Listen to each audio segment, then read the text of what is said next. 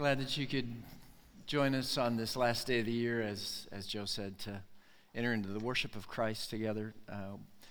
Really thought it would be a beautiful thing for us to share the Lord's Supper together as family today, as we end the year. And then next week, we'll share the Lord's Supper together as we start the year. So I hope you'll be able to join us for that as well. But what I'd like to do today is introduce you to two people from the pages of the Scriptures that I hope will really help prepare us to celebrate the table together this morning. And you'll find their story in the back end of Luke chapter 2, if you'd like to turn there in your Bibles, and I would like to pray for our time together as you find your way there. Let's pray. Lord, have mercy on us this morning. Be kind to us by your Spirit, and bring your word to us in a way that helps us. That helps us love you more and follow you better. This day, in anticipation of a fresh year that you've granted to us that waits for us. Indeed, may we love you more and follow you more faithfully because of what you're about to say to us by your Spirit and your word. So come, Spirit of God, and do what you do best. We ask this in Christ's name. Amen. So the article that I ran across starts this way. It says, "The world is peppered with people who can coax small seeds of inspiration into richly flowering ideas that put humankind on a better path. And then there's that guy in Des Moines." It says the Iowa State Patrol made his acquaintance at the back end of a chase on Interstate 80, October 15th of this year. Local TV station reported that shortly before 7:30 a.m., a trooper tried to pull this guy over for a traffic violation. But instead of stopping, he stepped on the gas and triggered what turned into a 10 to 15-minute pursuit there in Des Moines. Additional officers joined in. It all ended when he left the interstate, and a pit maneuver forced the fleeing car and driver to stop near Des Moines Elementary School. When asked why he refused to stop, the 46-year-old at the helm of this idea told authorities that leading police on a chase was just something on his bucket list.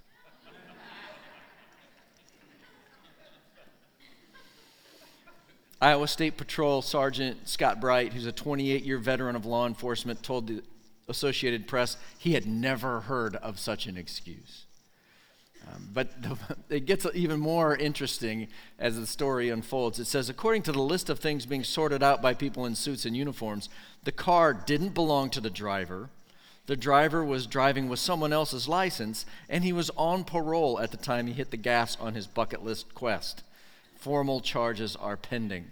So it may be more than a bucket list was driving our driver. But I wonder this morning, how many of you, if you don't mind a little show of hands, how many of you have a bucket list? At least kind of an informal one. Some things you'd love to do.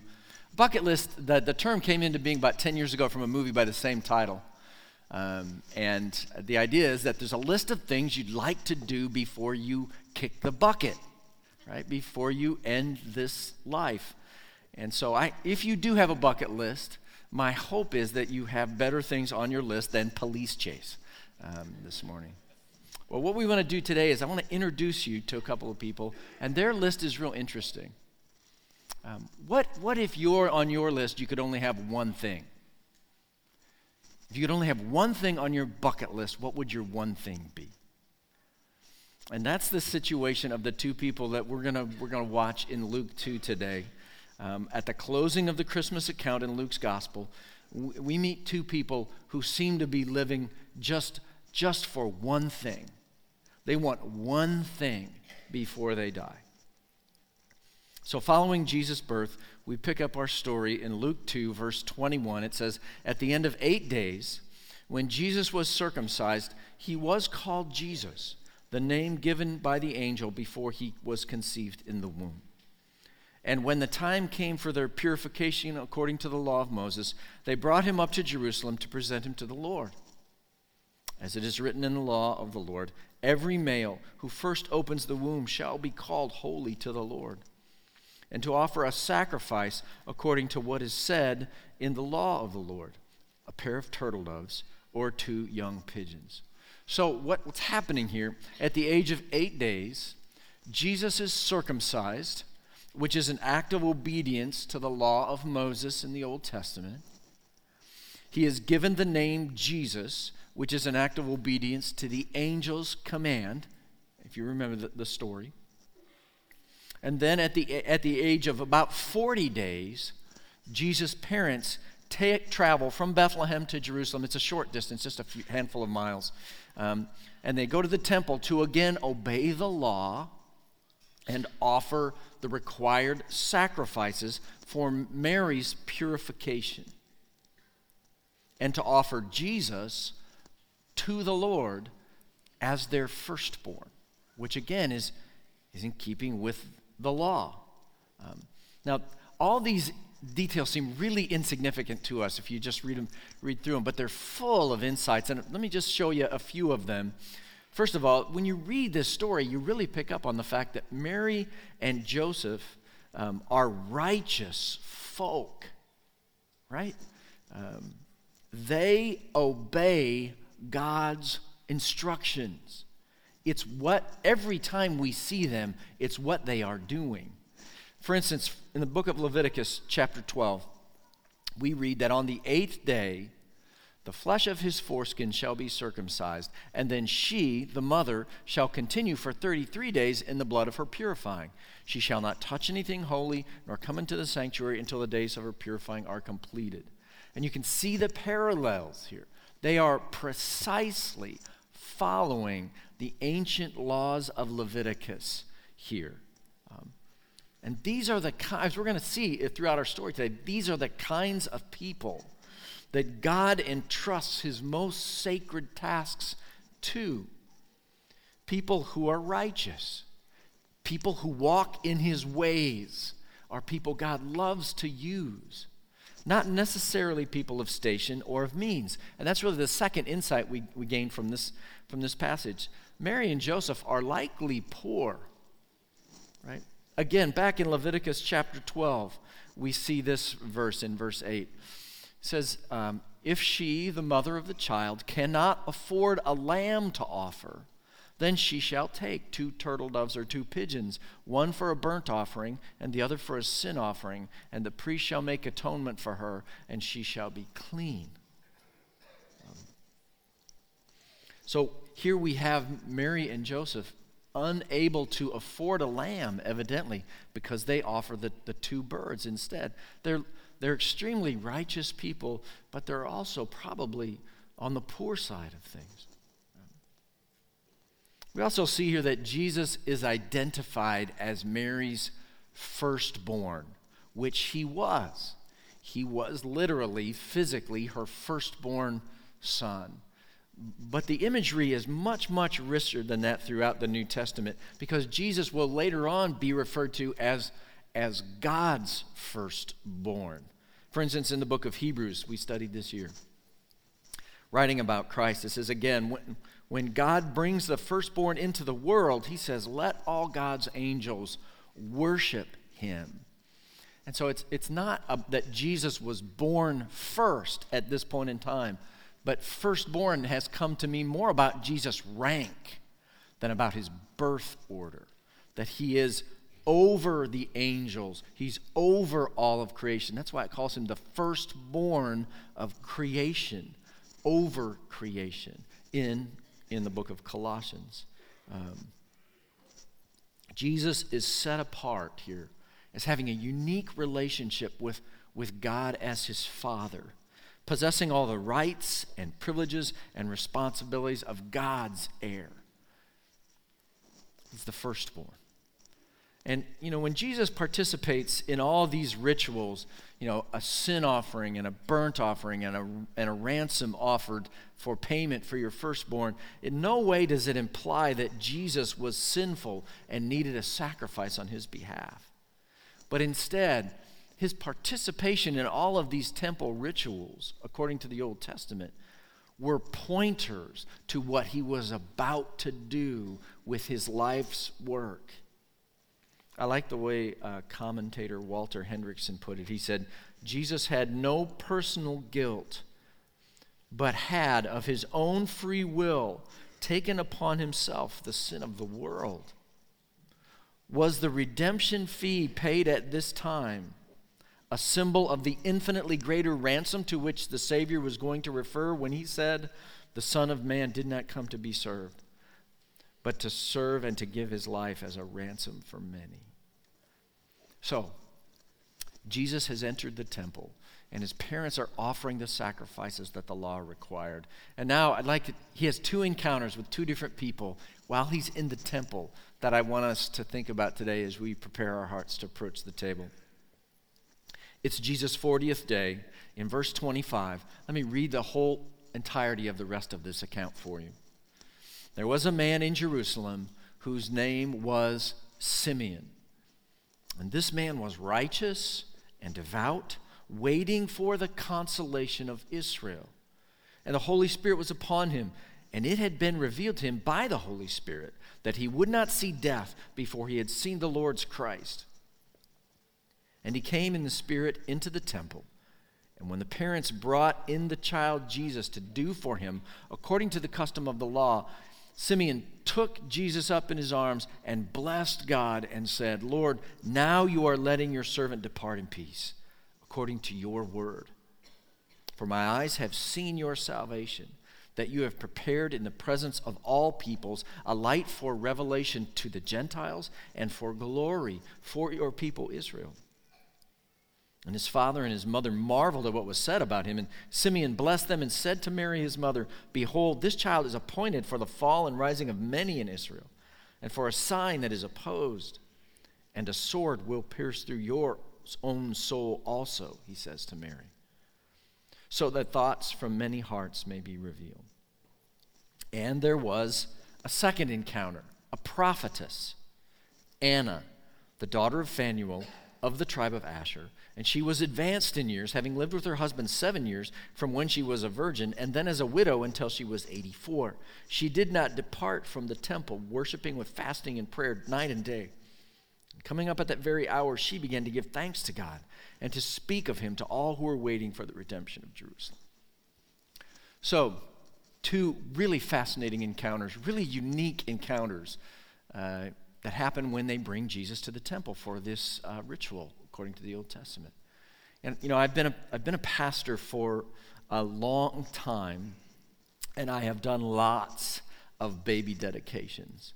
And I have never seen a stranger come up, grab a baby, snatch a baby away from a mom and say, "All right, Lord, now I can die because I've seen this baby." Never happens, okay? Has never happened in a child dedication here at Northwake in the history of the church.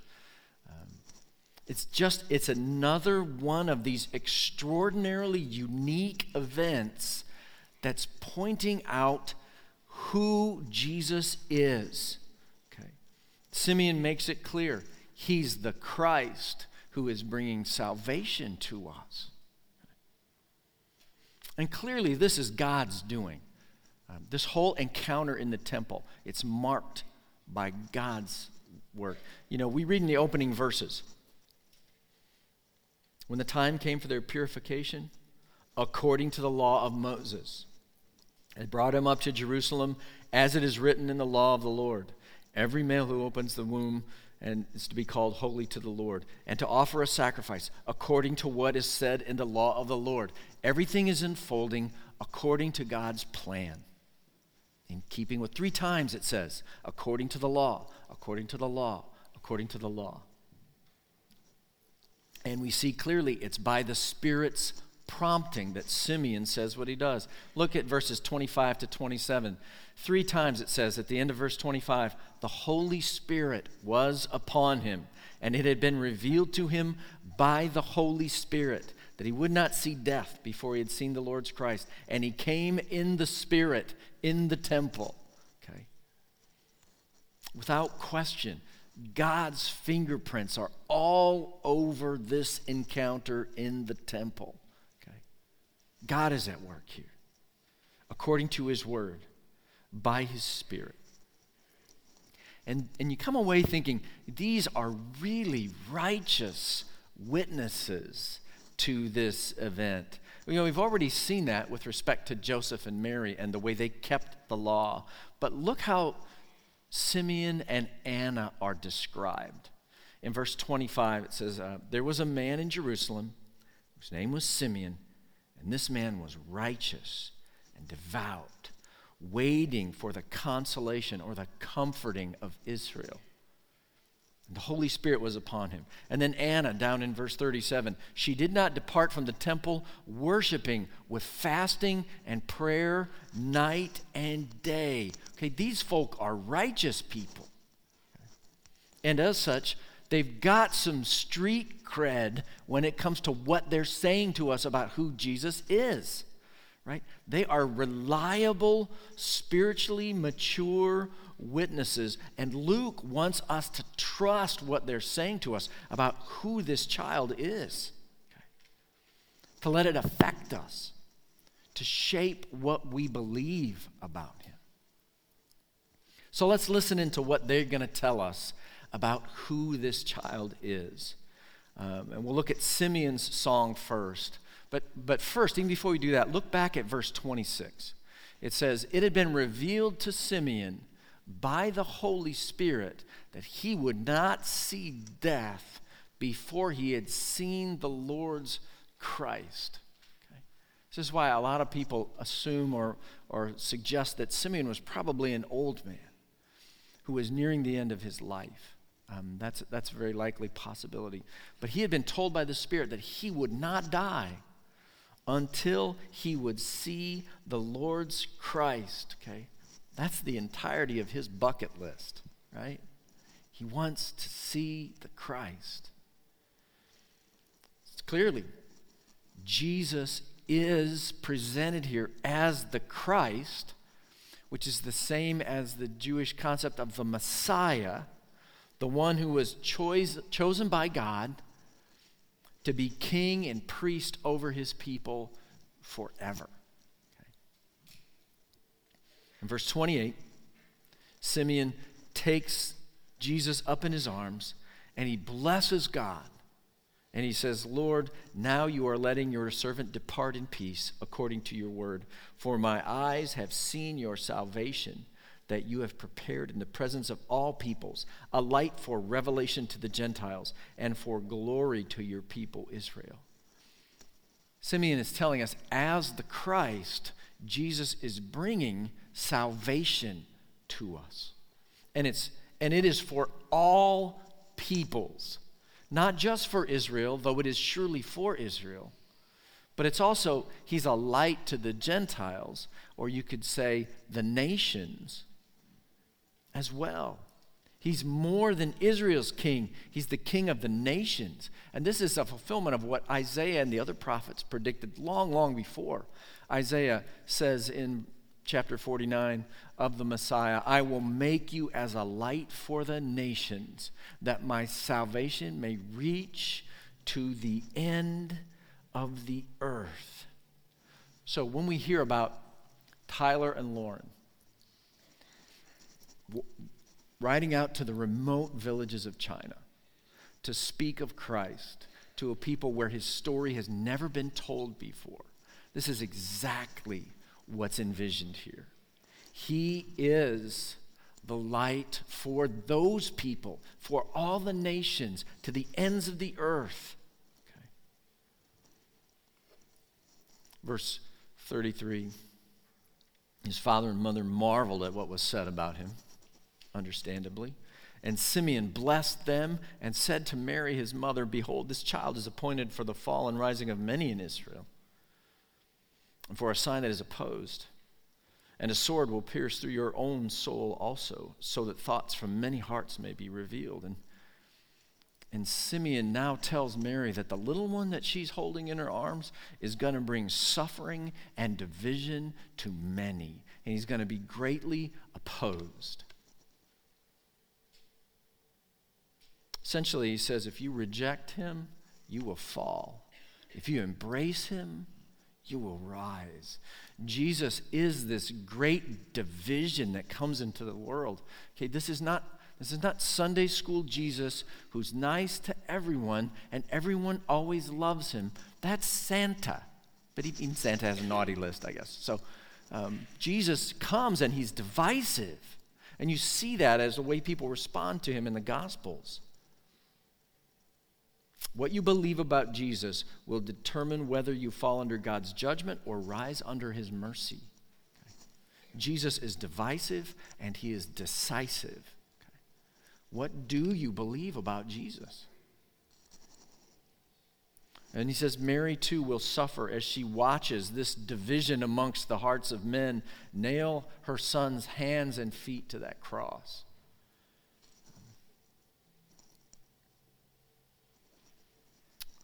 I'd like for us to look at how it is that Simeon and Anna both respond to the recognition that this is the Christ who's bringing the salvation of God.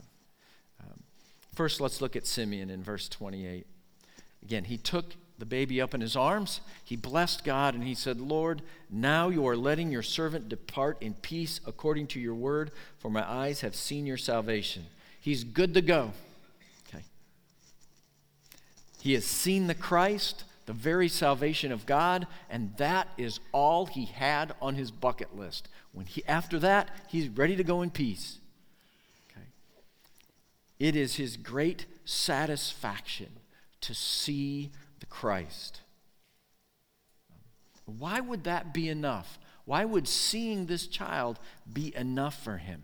And I think it's because Simeon understands who this child is, that he is the Christ, the anointed King of God, who is bringing in his kingdom. And the scriptures, especially the prophets, describe in detail what his kingdom will be like. One example, which is not from the prophets, is in Revelation 21. We read it often, and it describes the kingdom, the fullness of it that Christ is bringing to us. John writes, I saw a new heaven and a new earth, for the first heaven and the first earth had passed away, and the sea was no more. And I saw the holy city, the new Jerusalem, coming down out of heaven from God, prepared as a bride, adorned for her husband. And I heard a loud voice from the throne saying, Behold, the dwelling place of God is with man. He will dwell with them, and they will be his people, and God himself will be with them as their God. He will wipe away every tear from their eyes, and death shall be no more, neither shall there be mourning, nor crying, nor pain anymore, for the former things have passed away. He who was seated on the throne said, Behold, I am making all things new. And also he said, Write this down, for these words are trustworthy and true. Simeon knows who this child is. He's the long-awaited king, and he's bringing this kingdom to the earth. Okay. He's the long-awaited Christ, the king, and he brings a kingdom where there will be no sorrow, there will be no pain, there will be no death. What he's saying is all of the consequences of sin will be absent from this kingdom that Christ is bringing. Of course, you read it and you think, but this hasn't happened yet. And the fullness of it waits for us. But when I think about the kingdom of God, I think of it, and hear me out. This is probably not the most theologically kosher illustration. I think of the kingdom of God like a giant water balloon. Okay. Right? Isn't that what you guys think of when you think of the kingdom of God? I think of this like a ginormous water balloon. And the Spirit of God, often in response to the prayers of God's people, is poking holes in this water balloon. And the blessings of the kingdom are coming down upon God's people. And so from time to time, they spill out on us, and we have a healing. And we have a couple whose marriage is about to come apart, and it's restored. And we have someone who comes to faith in Christ. And we see beauty. And the kingdom drips down, and we see a sunset. Or we see a male cardinal on the bird feeder who's so bright against the snow. Or you swoop up a child in your arms and you act like a 2-year-old yourself. See, this is the kingdom of God. Just little drips, little splashes of it coming down amongst us. And there will come a day when the Spirit of God is going to tear that balloon wide open and we're going to be washed fully. The whole world is going to be renewed by the blessings of the mercy and the power of the King and his kingdom when he returns. Okay?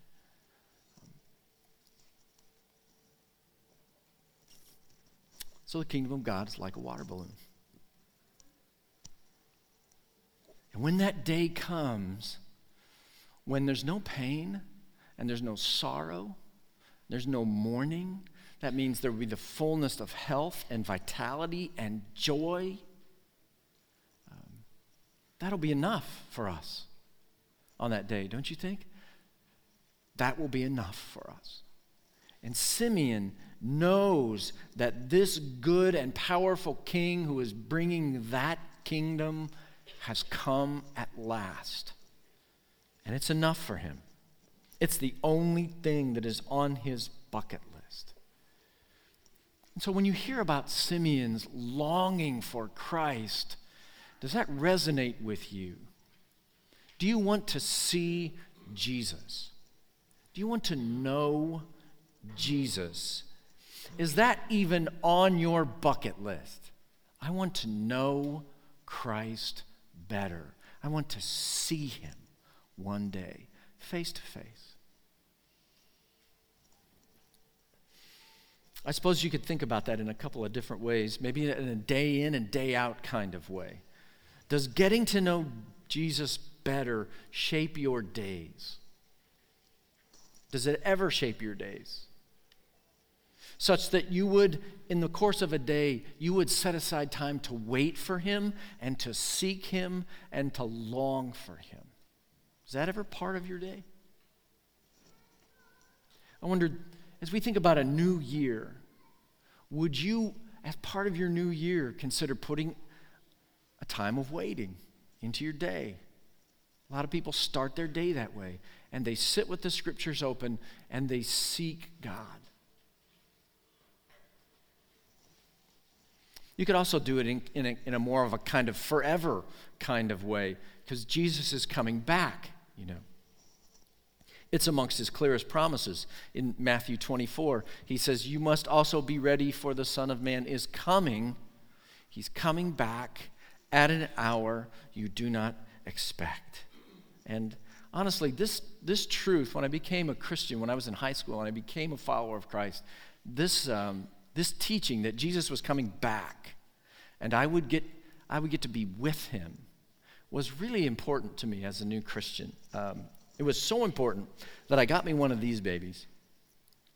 That is a genuine bona fide 1970s, according to Etsy, 1970s era Maranatha belt buckle. And you can see it's pretty big.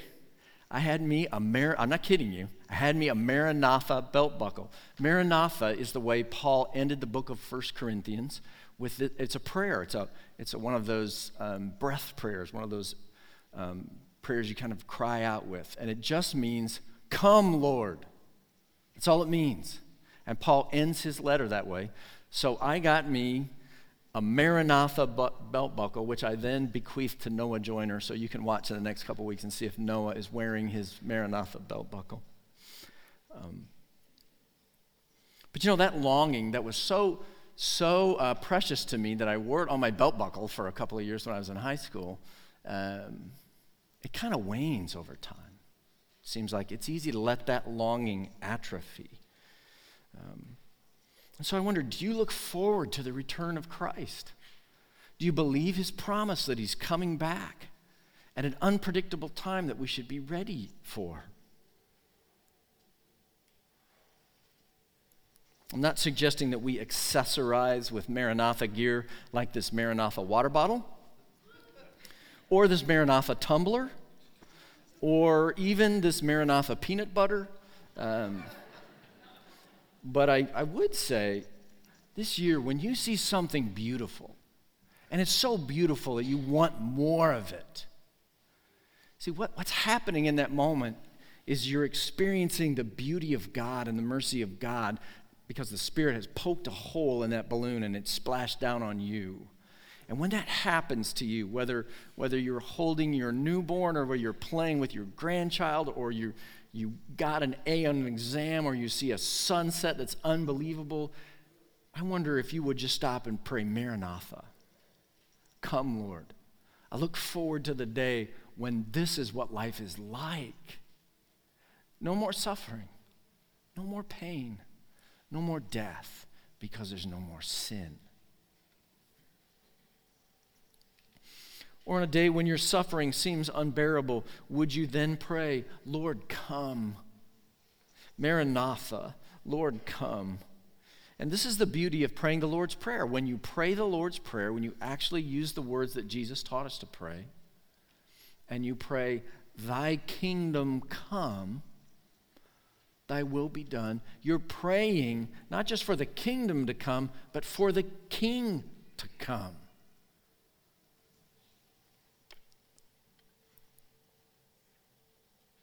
Simeon's response challenges us to long for Christ daily and ultimately. And Anna's response is equally beautiful and instructive for us. In verse 36, she was a prophetess. Her name was Anna, the daughter of Phanuel of the tribe of Asher. She was advanced in years, having lived with her husband 7 years from when she was a virgin, and then as a widow until she was 84. She did not depart from the temple, worshiping with fasting and prayer day and night, and coming up at the very hour, she began to give thanks to God and to speak of him to all who were waiting for the redemption of Jerusalem. So Anna is old. She's a prophetess. And again, you see women with prominent roles in this story of the coming of Christ and heralding his coming and sharing it. She's a prophetess and she's old. She is really old. The way that this translation renders it, she's 84 years old. But a lot of commentators think you should add the numbers up together and that she was, after she was a virgin, probably at age 14, she was married for 7 years, and then she was a widow for 84 years. So you do the math, and Anna could be 105. Okay, she's really old. And it says here that she's devout. Just like Simeon, she's devout. It says she's always in the temple. It's not that she lived in the temple. I don't think that's what they're saying here. And just like she doesn't fast every day and night, that's not a very sustainable way to live if you're going to fast every day, always day and night. But I think it's like someone says of a friend of yours, oh, he's a gym rat. He's in the gym morning, noon, and night. Doesn't mean that he's always there every morning, noon, and night. He's often in the gym. It marks his life that he's in the gym. Or if you would say of somebody, they're in the church every time the door is open. They're not actually here every time the door is open. It's just a way of saying they're here a lot. Church marks their life. They're devoted to that practice. And so Anna, old Anna, was devoted to the worship of God in the temple. And she says that she's there right at that hour when they bring Jesus in and Simeon sings his song. And I imagine that she overheard that song and she does two things. She gives thanks to God because the Christ, the Messiah, that long-awaited King has come to redeem his people, to free them from their suffering and sorrow, and to make all things new. And then it says she shares this news. She shares this best of news with others who are also waiting. She tells others who are suffering under Roman oppression, who are suffering under disease, who are suffering under their sin, that their King has come. And if you bump these two things together, it kind of looks like this. If you sing Simeon's song, you ought to share like Anna. Right? If you really believe that Jesus is the Christ, the long-awaited King, and he's bringing this kind of kingdom, then we ought to share that news with those who are waiting to hear it. And so this coming year, I wonder if you would join me in praying regularly and ask God for an open door to speak of Christ to someone. I don't know if you're in the practice of praying that. It's a biblical prayer. The Apostle Paul asked people to pray that for him. Pray for an open door to speak of Christ to someone where you work, or in your family, or in your neighborhood, or on your team, or wherever you are. If you are like most Christians, you don't speak of Christ much.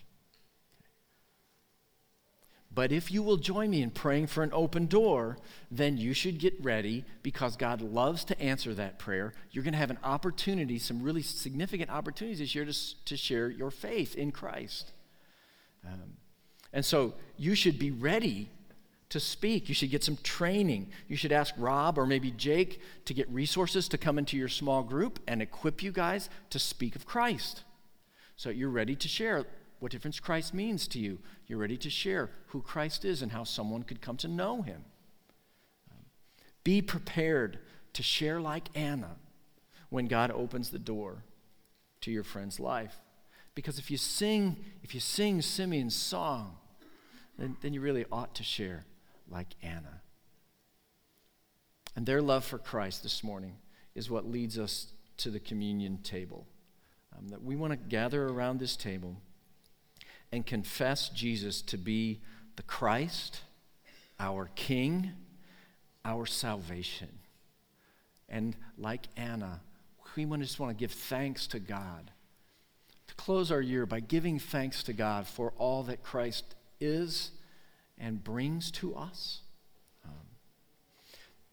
The communion table at Northwake is open to anyone who's a follower of Christ who's walking in fellowship with him. That means that you do believe that Jesus is the Christ, that he is your Savior, and that you are following him, that you're walking in fellowship with him. That is, that you are not cherishing and holding on to sin that you will not repent of.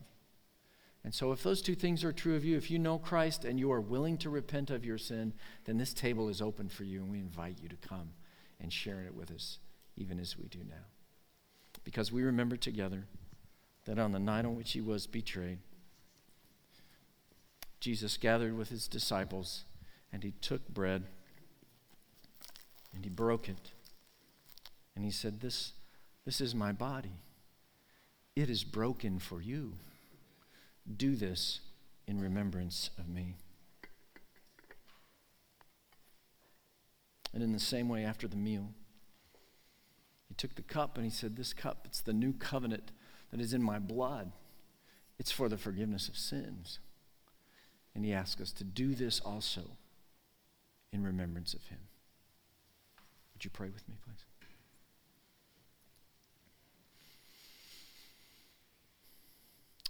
Jesus, now we remember you, even as you had taught us.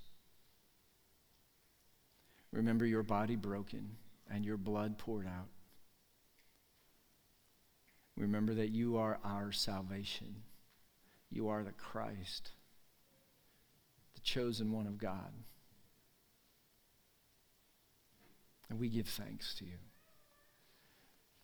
as we remember how great your love is for us. How long and wide and high and deep your love is for us, that you should even give your life that we could be adopted as God's children. And so, Jesus, take joy in our worship now as we remember you together as your people.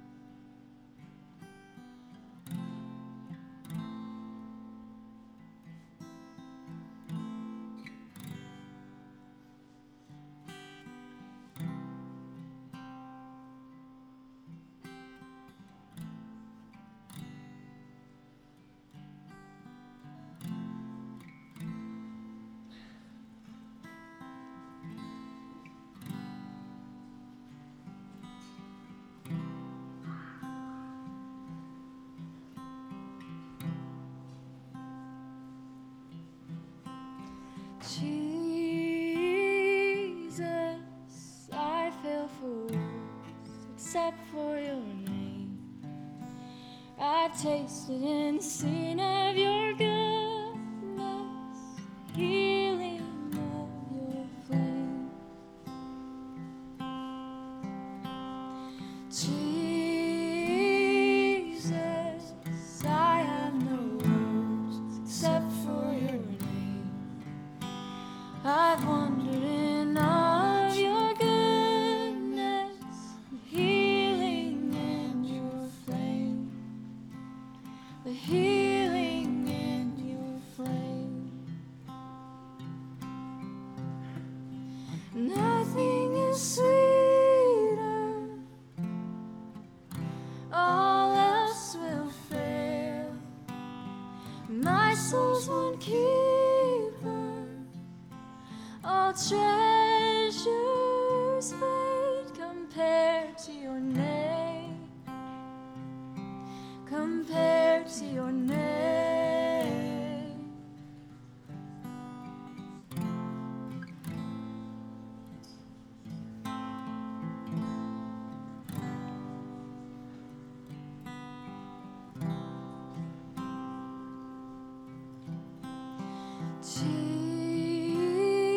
Jesus, I have no words except for your name. I've tasted and seen of your goodness, the healing in your flame.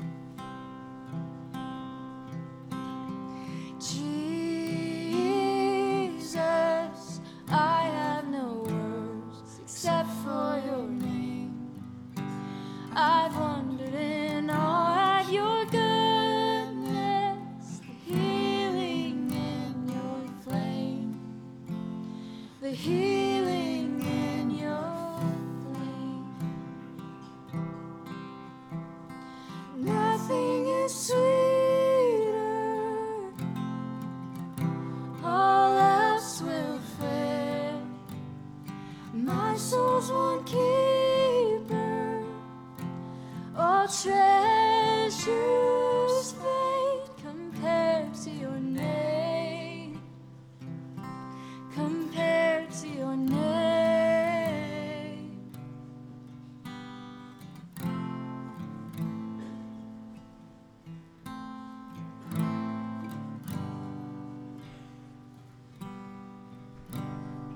Those who call on your name will never be put to shame. They rejoice with the radiant face. Those who call on your name will never be put to shame. They rejoice with the radiant fame. Nothing is sweeter, all else will fail. My soul's one keeper, all treasures fade compared to your name, compared to your name.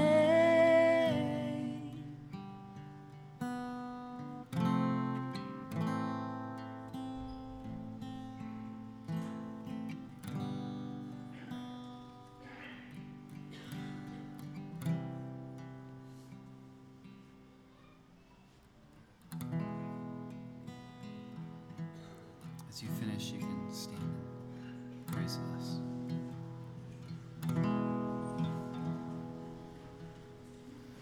Should